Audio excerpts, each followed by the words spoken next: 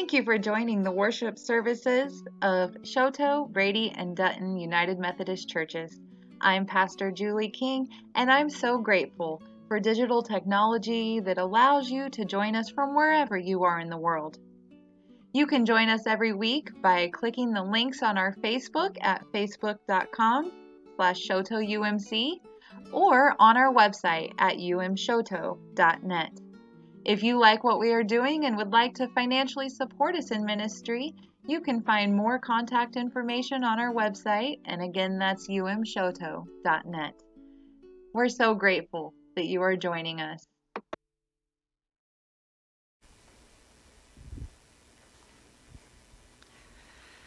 I wanted to switch it up just a little bit this week. Of course, we're still going to be talking about favorites, but over the last several weeks, I've been picking a particular scripture or a particular hymn and focusing on the message of just that alone.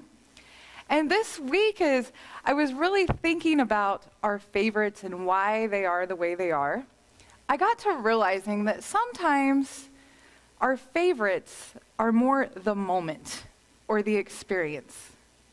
Maybe we have a moment that shapes the rest of our life, one that we never forget, but we might not remember the exact words that were spoken or the exact tune that was playing. And so it becomes a favorite moment, a time that means so very much for us. I think all of us have those moments. Then when we think back on them, we can almost literally take ourselves back to it. We remember vivid details about it, maybe what we were wearing, maybe what it smelled like, maybe a particular feeling in the air or the temperature. It's a moment that we cherish so, so deeply, and that's why it becomes a favorite. One of the favorites that I was really reflecting on and thinking about this week was last year during church.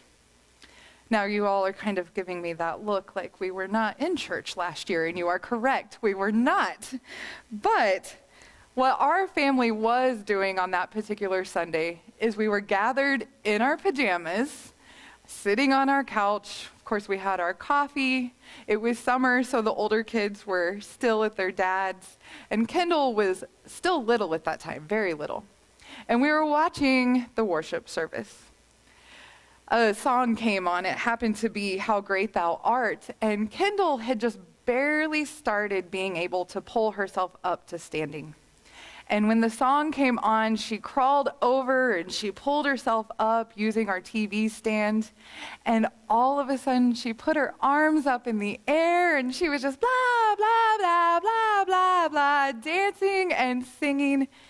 And I can tell you, time stopped in that moment. I remember she was actually, unfortunately, wearing her Broncos outfit because we had got that for her. And so she was wearing her little Broncos cheerleading outfit. I can remember that the morning was very cool, unlike what it is now.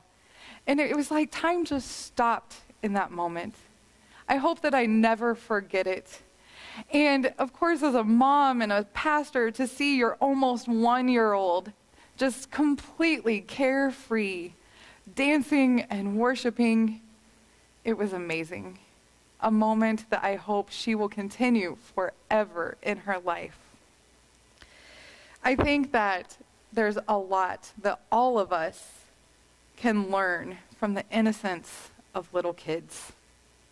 Little kids, you know the saying, out of the mouth of babes. They say things like they are. They don't see the world in the same ways that we do. They have a very different lens, an innocent lens. They don't care about anything except if they're happy, and they have a way of making all of us happy. Once upon a time, all of us had that same innocence, but unfortunately, as we get older, we begin to get very aware of everything else going on in the world. And we begin to develop opinions and feelings that get very strong. We begin to worry a lot and to stress about a lot. We begin to have a lot of problems. We worry about money. We worry about finances and what other people think about us, maintaining our reputation. We also become people pleasers, and we try to take on too much, and we try to make sure that we're doing everything to appease those around us. And I don't know why we do it, but when we put our mind to something, it seems that many times we strive for perfection, but it's not our own image of perfection on how the task should be done. It's how we think other people want it done. And we're constantly just giving and giving and giving. There's also, of course, so many problems that we take on. Problems within our own homes, problems within the community, problems around the world, problems with politics, problems with literally everything that we worry about. You all know the things that we worry about. And we begin to get consumed by these problems. Sometimes we make problems that have nothing to do with us our own problem. And it really wears us down. Now, I'm not saying that these issues or problems and things that are going on in the world around us are not important, because they are. And I am definitely a huge advocate in standing up for what we believe in and doing the right thing and trying to make the world a better place and correcting the problem. But there are also times that we get so worn down that we're not helping the situation. So this week, what I want us to focus on is the ways that we are able to take ourselves back to that little child moment, to be like Kendall, or to be like the little children that you might be thinking of in your own mind right now. To find a way that we can just be and not care what other people think, where we can just praise God and worship and just connect with the Spirit and let everything go. A place that we can find pureness in our hearts. And when we find that, we'll find that we are completely rejuvenated and that there is a whole new peace, and then we have more passion and energy to go out and take care of those problems in a positive way instead of letting the negativity flow through us. So to shift gears for just a little bit, this Psalm 149, it was not listed as anyone's favorite in any of the papers that I picked up, but I did find it very fitting for today. You were right to say that there are two parts to this psalm, and there is. At the beginning of the psalm, it's really talking about praising God. They talk in the psalm about dancing and using tambourines and to praise God from your couch, to sing. It reminds me of the innocence of a little child being able to throw their arms up and just babble and let the words flow through them, even if they don't make sense, and just feel the music. Then the second part of the psalm is a little bit strange. It starts talking about using weapons, a two-edged sword. How is that praising God? Well, the way that I understand this psalm is to understand that the weapons that they are talking about in this are very different than our own man-made weapons. They use this language because we're human and we need to understand it. But God's weapons are not the same as ours. It's not an actual two-edged sword. To help clarify that a little bit, when we talk about putting on the armor of Christ, we're not actually putting on a metal armor suit and walking around in the world. We're talking about putting on good and mercy and compassion and love and going out and living our lives as Jesus. And I think that's what the second part of this psalm is reminding us. That there's a part that we have to be able to completely connect, to let the rest of the world go, to celebrate and praise God. And then we put on those weapons, so to speak. The weapons are not a bad thing, though. These are love and compassion, the mercy and the justice that we carry out into the world. And we use them against sin. We use them for fighting against oppression. We use them to truly make the world a better place and to change this world in a good way. Sometimes I think that that is hard for each of us to do, and I think that sometimes we get very wrapped up in a routine, and we think that things have to be done a certain way, and then we realize that maybe the ways that we're doing it is not connecting us to God in the ways that we were previously able to. It's like we go through the motions. We do the same worship service every week. We do the same devotional or prayer or whatever your spiritual life looks like outside of church. But we go through the same motions and we get stuck in a rut, and it just doesn't connect us in the same way. That's one thing that's really wonderful about the Spirit, is that you cannot just say, hey, I want to connect with the Holy Spirit right now, and it happens. It can happen when it's intentional, but the Spirit works in very mysterious ways. Sometimes it can catch us off guard and happen in a moment that we least expect the Spirit to be there, but those are those moments that become very meaningful moments to us, the ones that completely reshape the way that we think about things, those ones that are etched into our memories, those ones that we go back to and we can relive them because they were so meaningful. So speaking of moments and doing them differently, I did want to tie in one of the favorite hymns that was listed for everyone in our parish. Several people listed "The Lord of the Dance" as one of their favorite hymns.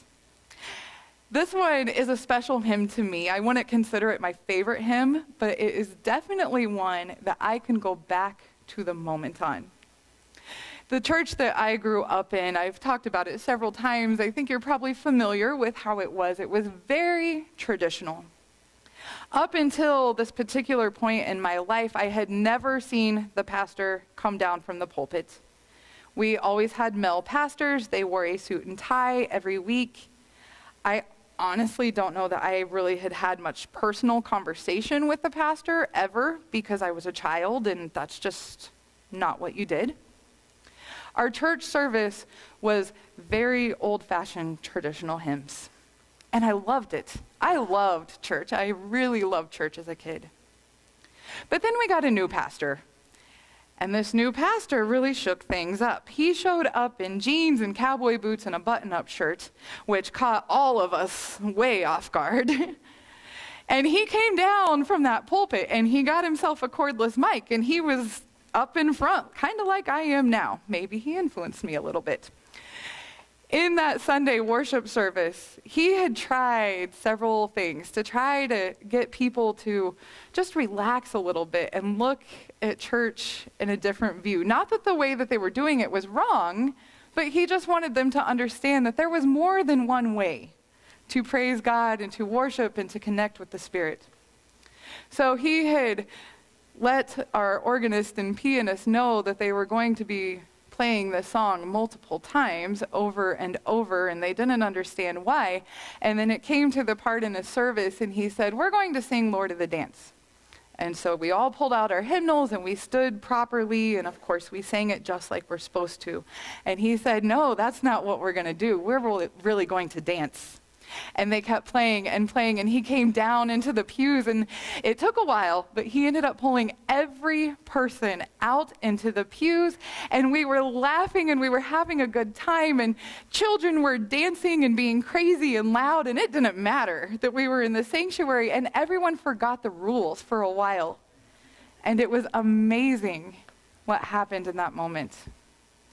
After that service was over, we all had a very different perspective. We all realized that we had connected with each other and with God in a very new way, and it was okay to do things differently. It was really fun, actually. And it made church fun. And soon after that, things in our church changed, and the people in our church changed.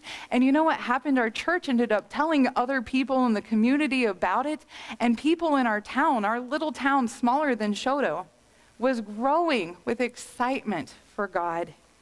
And it didn't matter if you were Catholic or Methodist or whatever it was, people were excited. There were new ministries happening. People were completely connected with God and with each other.